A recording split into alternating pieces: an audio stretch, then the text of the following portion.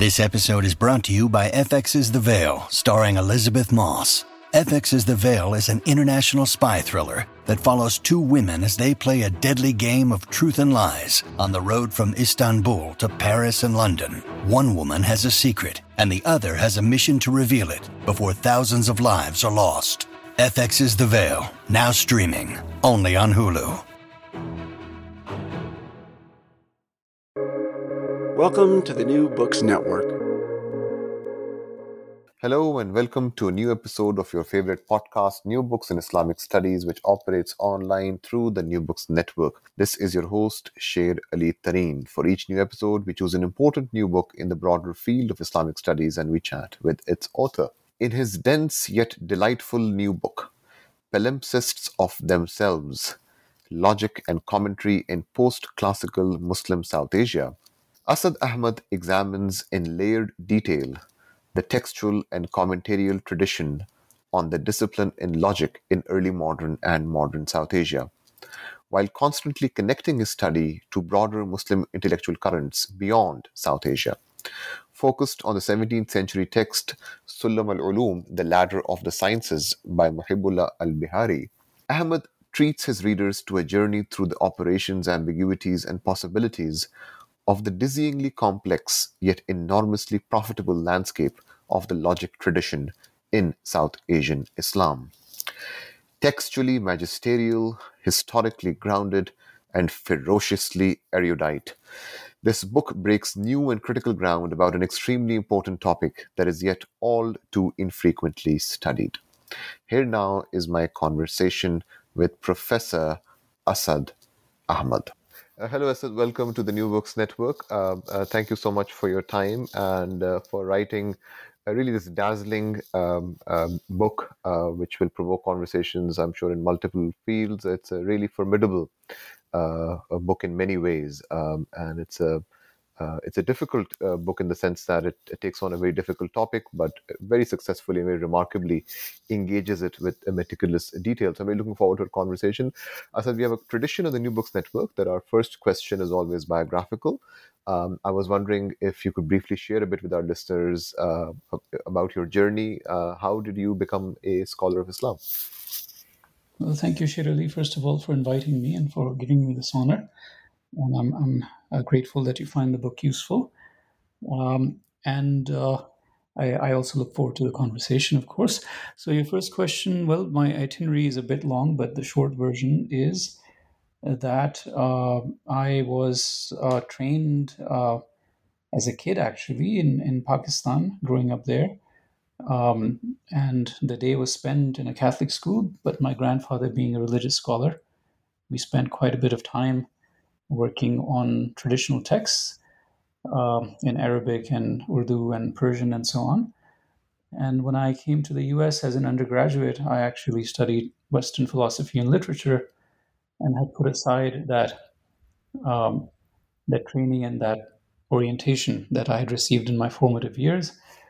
As an undergraduate, I studied Western philosophy and literature, and in the area of philosophy, my concentration was logic.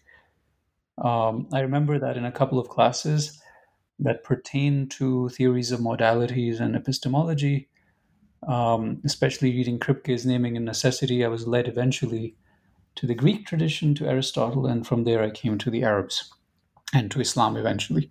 So it was sort of a full circle return, and here I am.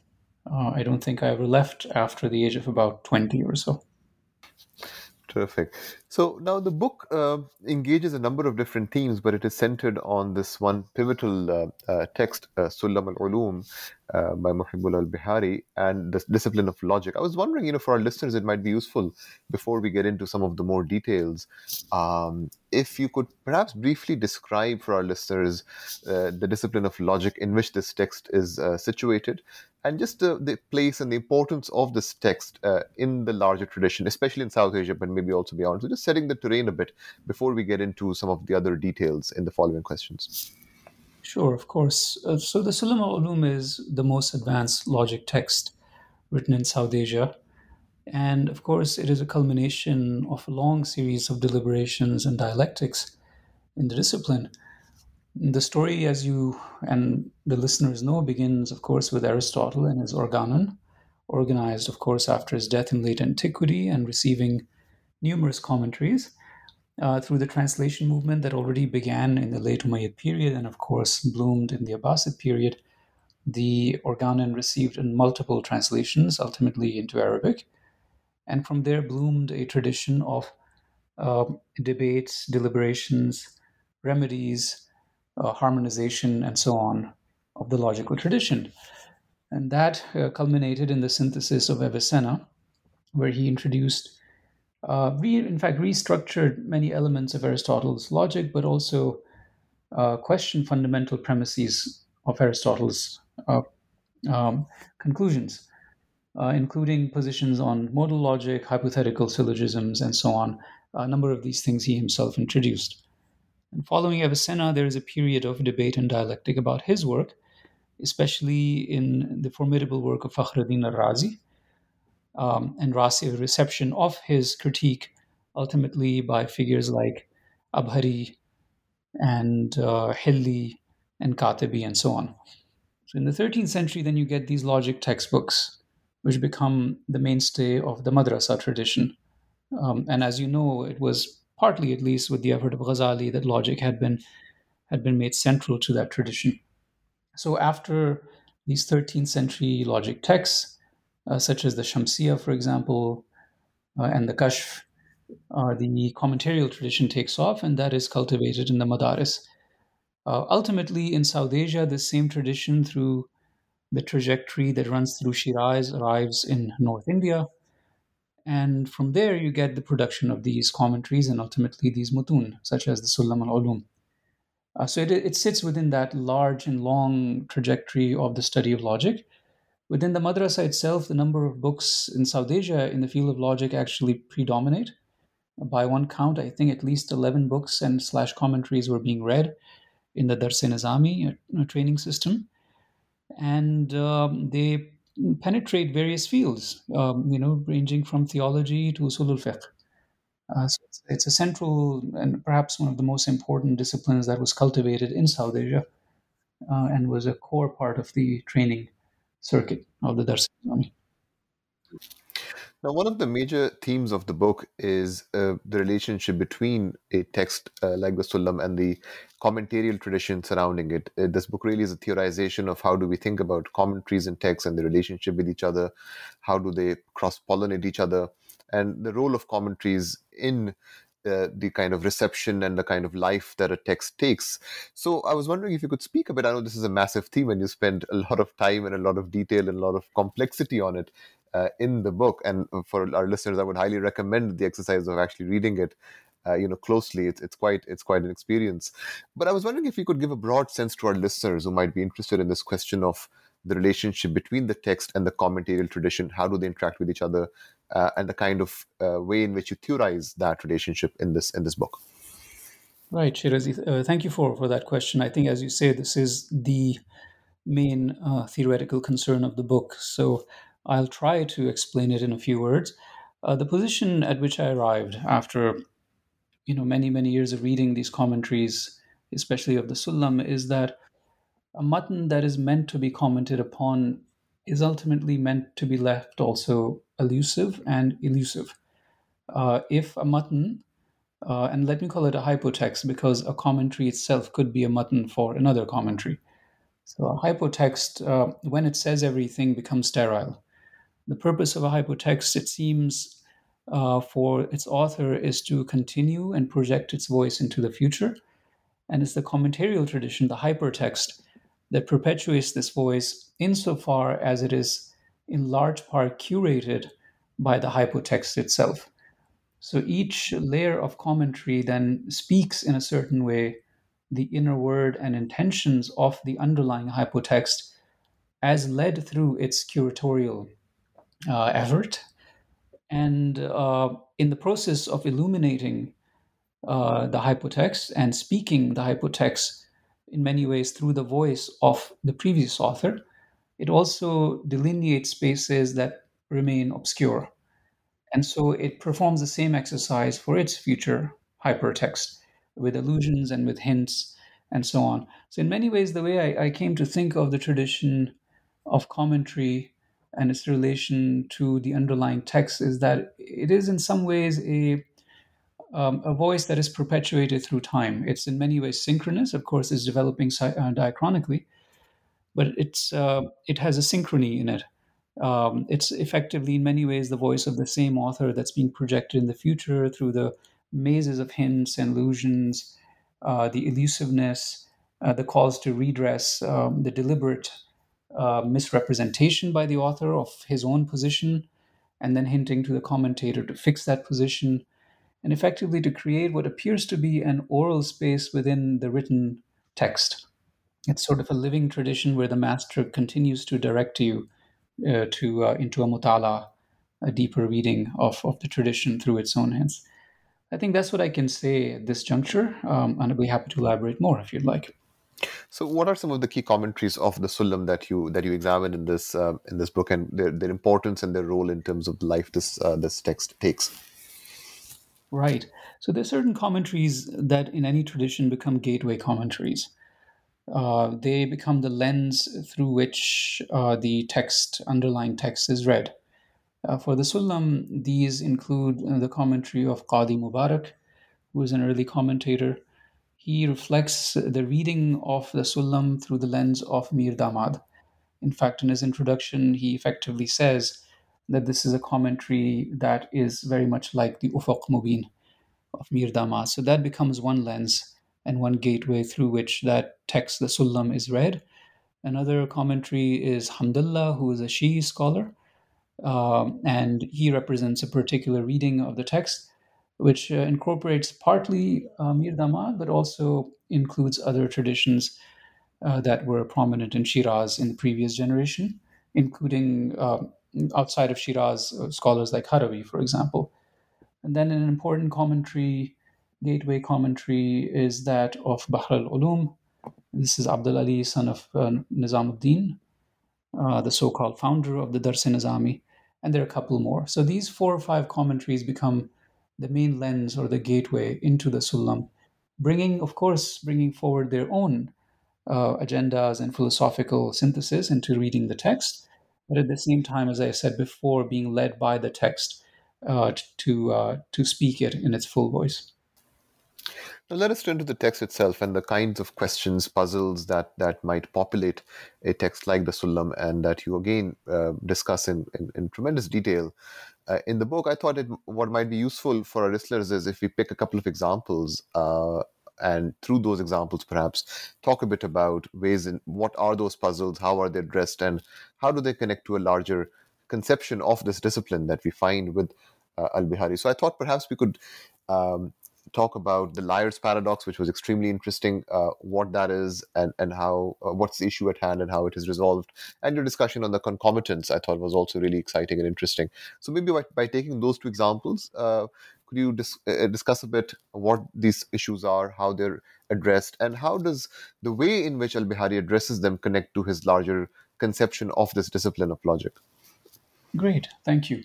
There's a bit of a conundrum in logic insofar as it is meant to be a tool of all the sciences, right? Its purpose is supposed to be that it is supposed to be materially hollow.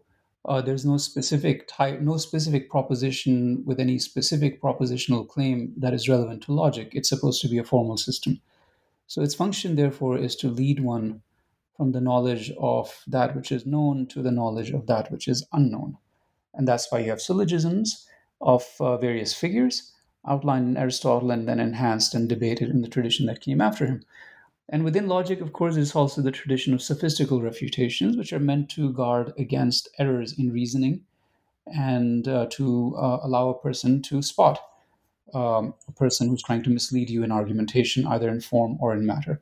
So this is the main function of logic. But what ends up happening is that logic, of course, also makes the claim that its subject matter is second intentions, meaning those particular entities that come to exist only insofar as they're conceptualized in the mind. So, for example, a proposition has no instance in the extramental world.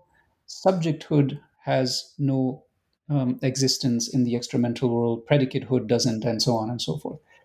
So this second conception of logic, and a kind of what I might loosely call a kind of nominalism, begins to take hold in the Arabo-Islamic tradition after Avicenna, because this really is supposed to be the main subject matter of logic, although, of course, it is continuously presented as the tool of all the other sciences.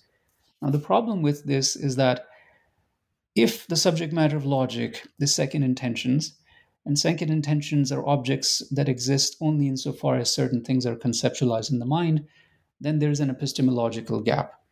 How is it that I take this object and my disquisition on this object of the mind to reflect reality that is extramental? How does it map onto it? By the time we get to Bihari, this idea that the subject matter of logic is second intentions becomes very serious. This becomes the main space within which Bihari's logic unfolds. The idea is, and Bihari is clear about it, is that the mind can conceptualize anything. It can even conceptualize absurdities insofar as absurdities have certain characteristics. For example, you can conceptualize the joining of two contradictories as an absurdity and then make certain claims about it as such. Or you can conceptualize the number two as odd, and insofar as you have posited it as such, by virtue of its very given self, certain conclusions will follow from it. So this is basically the setup before I get into the puzzles now. So the idea that the mind can conceptualize anything and then have claims about that thing by virtue of its very given self, for example, plays out in the liar paradox. This would be the claim, for example, that this statement of mine is false. Kalami hadha kadhib. The problem with it is that it militates against a basic principle of truth conditions that are recognized in logic, because any proposition which has a certain kind of an observable or a claim that can have a verifying criterion must be either true or false. It cannot be neither, and it cannot be both. I think this is basically understood to be a simple propositional characteristic. When you say this statement of mine is false, then if falsity is truly predicated of this statement, then this statement would fall in the class of things that are false, and therefore your claim that it is false would be true, and then that would mean that this statement is in fact true. And now you can see the oscillation. If the statement is true, then it falls in the class of things that are true, and if it falls in the class of things that are true, then the claim that it is false is therefore false. So it goes back and forth, and this is the oscillation because a simple statement that seems to correspond in form to regular propositions is not yielding either truth or falsity exclusively. The solution that Bihari offers here is that he takes this statement, you can put that in quotes, this statement of mine is false, to be an object of knowledge, namely a statement insofar as it is false, and once posited as such by virtue of its very given self, when you claim that it is false, then it is simply false, and there is no oscillation that takes place. He calls this the ijmali way of reading a proposition, a compressed way of reading a proposition. The problem emerges when you read it in an express form, in a mufassal form, in a tafsili form, because in that case, you're actually generating a proposition by the claim that the predicate false applies to that proposition, and that's where the oscillation takes place. So here is we have one example where Bihari takes this idea that anything can be conceptualized, even a proposition as a unified whole, yields a certain conclusion to this long-standing conundrum, this puzzle and paradox in the field of logic. I can certainly elaborate on the other one too, if you wish, Sher Ali, but I've spoken for quite a bit, so I want to make sure that the second example is something we want to engage. So I'll pause here. Absolutely. Please, Asad, please go ahead. Okay. Well, the second example is, it's the same kind of solution that you'll see. For example, there's a basic idea in definitions in the field of philosophy and logic that if you conceptualize something and conceptualize that which is essential to it, then the proper conceptualization would lead you to conceptualize the concomitants between the two things. So, for example, if you conceptualize man properly and if you conceptualize the rational properly, then there will be a relationship of a necessary concomitance between man and rationality. The puzzle is that if the conceptualization of the concomitant, let's say rationality, and that of which it is a concomitant, namely man, if it generates a conceptualization of the concomitants between the two, then this conceptualization of the concomitants is itself going to be a concomitant of the relationship of necessary concomitants between the concomitant and that of which it is a concomitant. And now you're going to have an infinite regress. Each time you have a conceptualization of a concomitant, it'll be based on the existing necessary concomitants between that which is a concomitant and that of which is a concomitant. And as such, you will not be able to conceptualize things. Bihari's solution is to say that, well, you can resolve this problem by recognizing that the concomitance is itself a mental conception. And insofar as mental conceptions are products of the mind, you can simply halt this infinite series and posit a mental object and be done with it. Now, there is a problem with this particular solution, and I don't think it's a particularly good one. And the problem is that it seems to be claiming that the mental locus or the mental space is something that has a certain reality distinct from those items of existence that are extramental. And we may claim that that seems to make sense, but we do make certain claims where mental objects, especially second intentions, about them, we make claims that are extramental. So, for example, we do say things like, possibility is dependent on a cause. Possibility is a second intention. Possibility does not actually exist out there in the extramental world. It is a certain modality that is recognized insofar as we conceptualize a certain mode of relation between two things. But we do make claims about possibility independent of the fact that it is a second intention. We make claims about propositions, they're also second intentions, or we make claims about necessity, in fact, even about concomitants. So the problem here is that what Bihari is claiming, that concomitants is a mental consideration, and you may posit it as such, and end the infinite regress is going to run into the problem that you then therefore will not be able to make extramental real claims about entities that are merely mental. The solution at the end of the day, through the commentarial tradition and through hints in the Sulam, is that what is posited in the mind, the concept itself, can be given as such, and once posited as such, then certain claims would be made of it by virtue of its very given self, fi nafs al-amr or fi haddi dhatihi. So, for example, I can claim and posit the number 2 as an odd object, conceptualized as such, once posited as such, and without regard to the fact of this positing, right? What they would call ma qat' nazar, an i'tibar al-mu'tabir, without a view to the fact of it having been conceptualized as such, it will then yield certain properties by virtue of itself. And those properties will be true regardless of my mental conceptualization. So if 2 is posited as odd, then it will be true that its multiples would be of a certain sort, namely multiples that are true of all odd entities. So those are the kinds of conclusions, solutions, and approaches to the objects of logic that you find in Bihari. It's a highly sophisticated text in that it moves away from a concern of logic as a tool of the sciences and making its object mental considerations and conceptualizations, then using them to resolve paradoxes, and also at the same time claiming that these mental objects are real in the sense that extramental objects can also be real.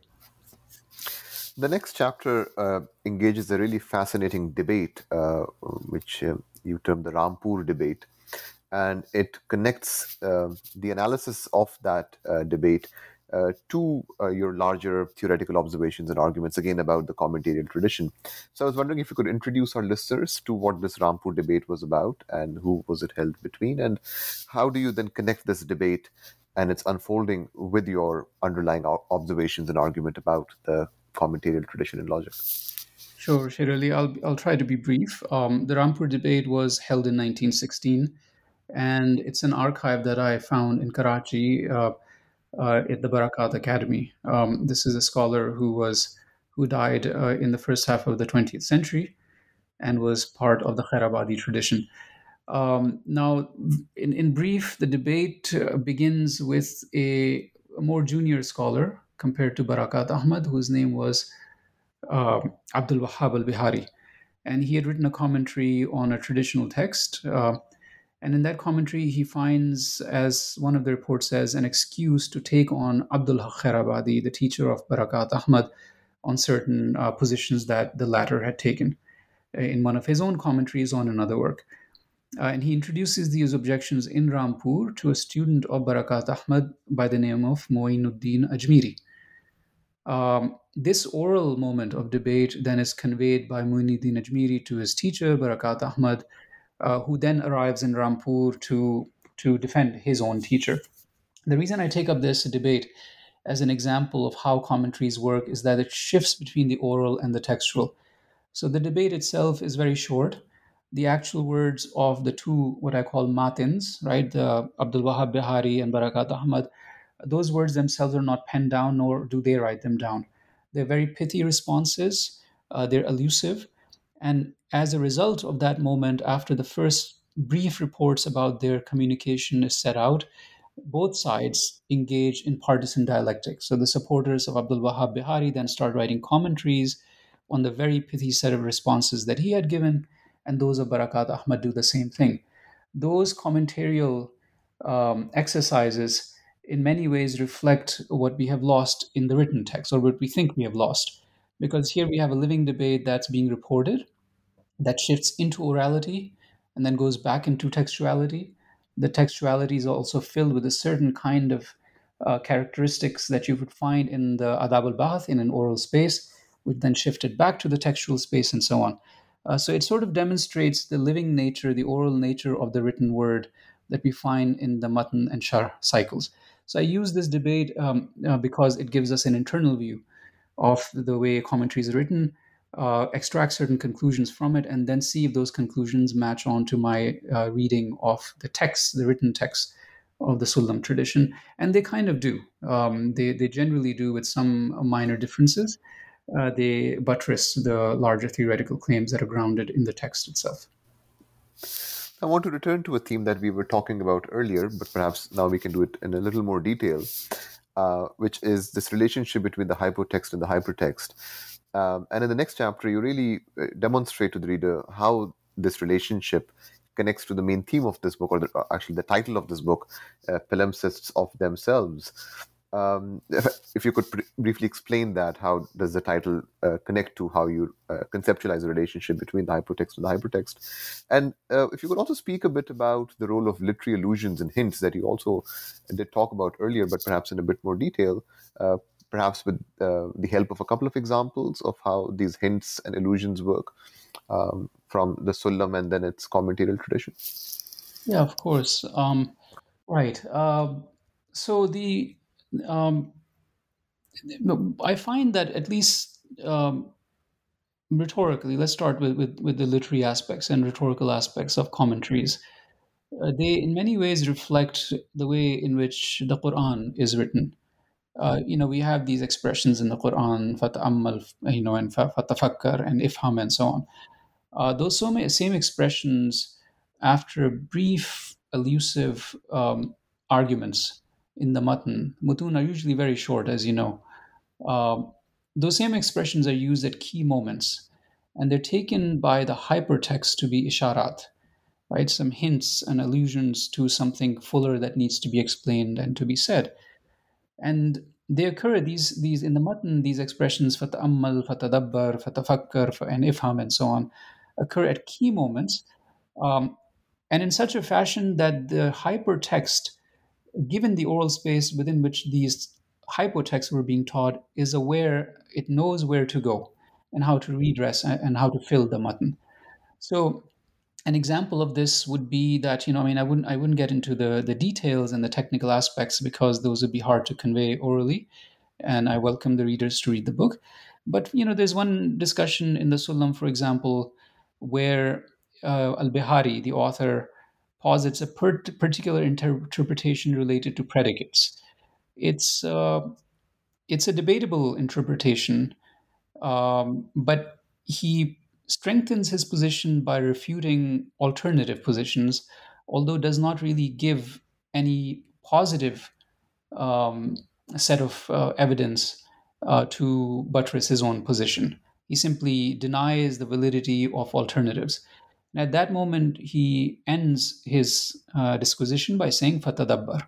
That's all he does. In other words, he's not given you proof for the validity of his final position. He simply refuted alternatives.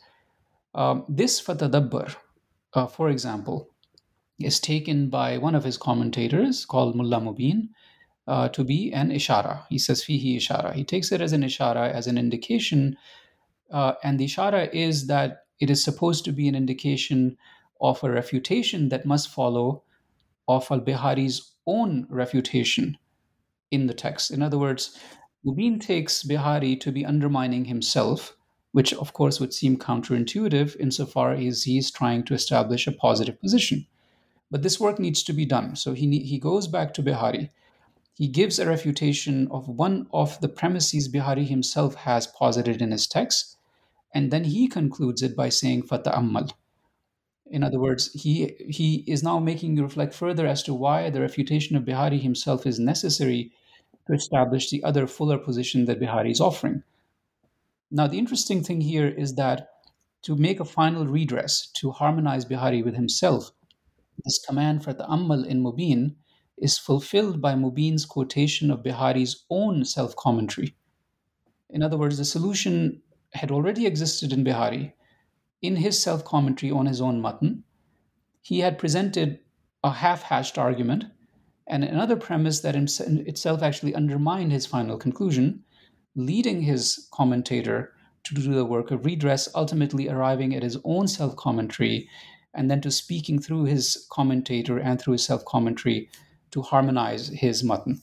So, this particular quotation from the self commentary of Bihari is taken by the commentator Mubin, and he takes ultimately at the end of that disquisition that self commentary and the discussion there to be yet another ishara to an earlier aporia that is proposed by Bihari in another part of the text, which forces them ultimately to return to an earlier lemma of the Sulam and harmonize the whole thing. So this is what I mean by the curated work of the Matin.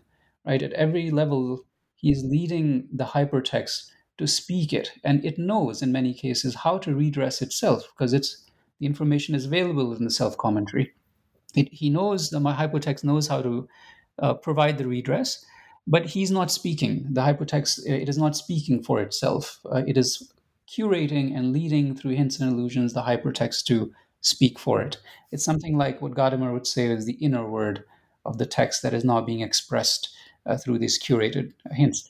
It is in this sense, let me conclude by saying that I've called the book and this mode of argumentation a palimpsest of itself, right? It's not that we have layers of erasure one upon the other that's going on. It's a continuous voice curated from the earliest moment. That earliest moment, the matan itself, is a fulfillment of an earlier dialectic, sometimes oral, sometimes textual, which then presents itself as a text that is in many ways oral, right? Is leading future generations to speak it, presenting itself in new forms as a palimpsest, a rewriting of its own self. The next layer would do the same thing, and the next layer would do the same thing, and so on. So it's in that sense that I have called them palimpsests of themselves. So the final question I want to ask you, let me ask you a two-part question actually about the labor of translation. The first, of course, being that listeners should know that this book, in addition to this phenomenal analysis and chapters on the commentarial tradition, the book actually concludes with the translation of the Sulam by Professor Asad Ahmed. So it contains a remarkably lucid translation of a very difficult text as well. So the first question I want to ask you is about that translation. How did you approach that task? What were some of the questions or sort of puzzles that you had to think over, and how did you address them? If you could walk us through a bit the translation process, how did you conduct that?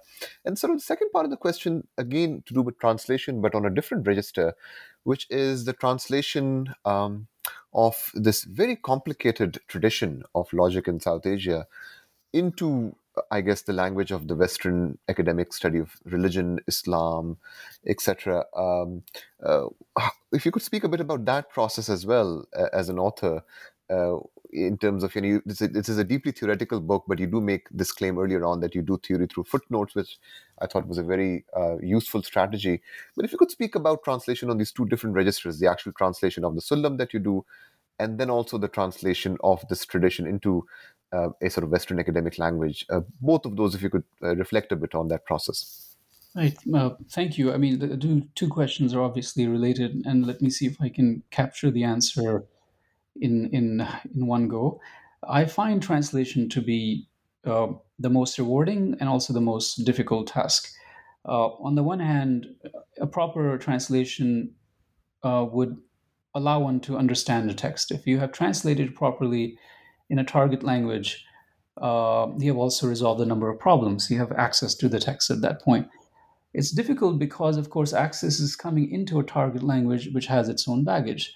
In many ways, these technical terms, especially, in texts like that are texts of kalam or usul al-fiqh or mantiq and so on, the expressions have a long baggage, and they're read a certain way along with that baggage by the audience for whom this text was written.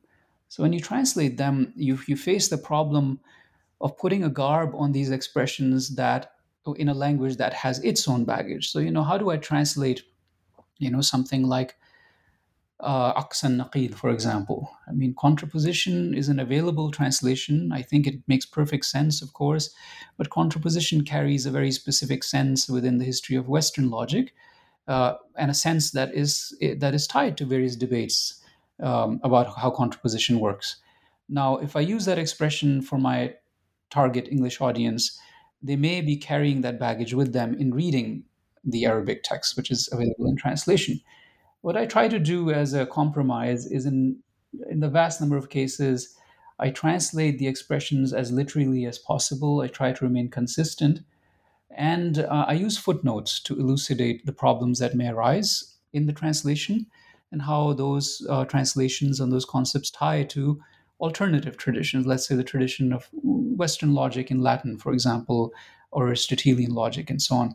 The difficulty I face here is that translation is not meant to be conquest, and the larger task of translation, where you take the different parts and different expressions of a larger work and try to reassemble them through the shards of another language into a figure in a form that is identical or almost identical, this latter task is practically impossible. I think that's an idealized task.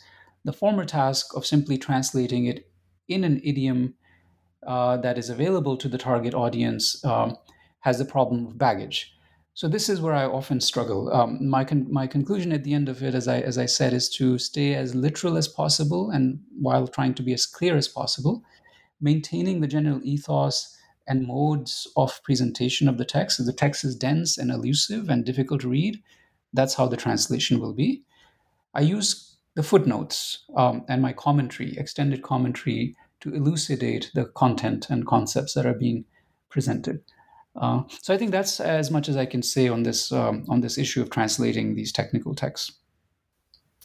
So as we're coming to the end of our time, so I was wondering if you could share a bit with our listeners what you're thinking of as your next project, or what we can anticipate reading from you in the future. Oh, thanks. Well, I have two things that I have been working on, and both of them in some ways emerged out of the work that I did on the Sulam book. One of them is I want to write a history of the formation and contestations about the concept of nature in Islam, because we know that this particular concept, once established and embraced, has many consequences, including in the field of the philosophy of law in the West, and fields such as physics and so on and so forth. It's generally been argued that the nature of tabiya, the idea of nature, the idea of tabiya in the Islamic tradition was something that was generally rejected by occasionalism. The story is much more complex because it does serve an important purpose. It's instrumentalized in fields ranging from kalam to usul al-fiqh to fiqh and so on. So I'm curious about the work this concept is doing in the Islamic tradition, how it's negotiated, where is it rejected, under what grounds and which contexts and through which details. So something like a history of nature in Islam, I've been working on slowly. And the other project that also emerged out of this is that those authors of India in the 19th century who were writing texts on mantiq and similar disciplines are also engaged in a kind of discourse related to the issues of what I might call a kind of proto-nationalism. I'm interested in how their language and the concepts are subverted with the introduction of other epistemes. The concepts such as Hurriya and Wataniya and so on undergo a revolutionary transformation between the late 19th and early 20th centuries. So what I'm interested in is looking at these modern ideas that have become part and parcel of our discourse in South Asia, and how those particular concepts so quickly transform from the lens of traditional scholars who are using them to different kinds of scholars such as Iqbal and others. So those are the two projects that animate me these days. Palimpsests of Themselves, Logic and Commentary in Post-Classical Muslim South Asia by Professor Asad Ahmed, published by the University of California Press just now in 2022. Thank you so much, Asad, for the generosity of your time for these really exceptional answers, and I'm sure will really benefit our listeners and further incentivize for them to pick up this excellent book and to benefit from it as well. Thank you so much. Thank you so much, Sherali. Be well. So this was my conversation with Professor Asad Ahmed about his wonderful new book, Palimpsests of Themselves. I hope you enjoyed this episode of your favorite podcast, New Books in Islamic Studies, which operates online through the New Books Network. And I hope you will also join us next time for another fresh episode of NBIS. Yes, that is New Books in Islamic Studies. Until then, this is your host, Sher Ali Tareen, signing off. Take care, stay well, and keep listening to New Books in Islamic Studies.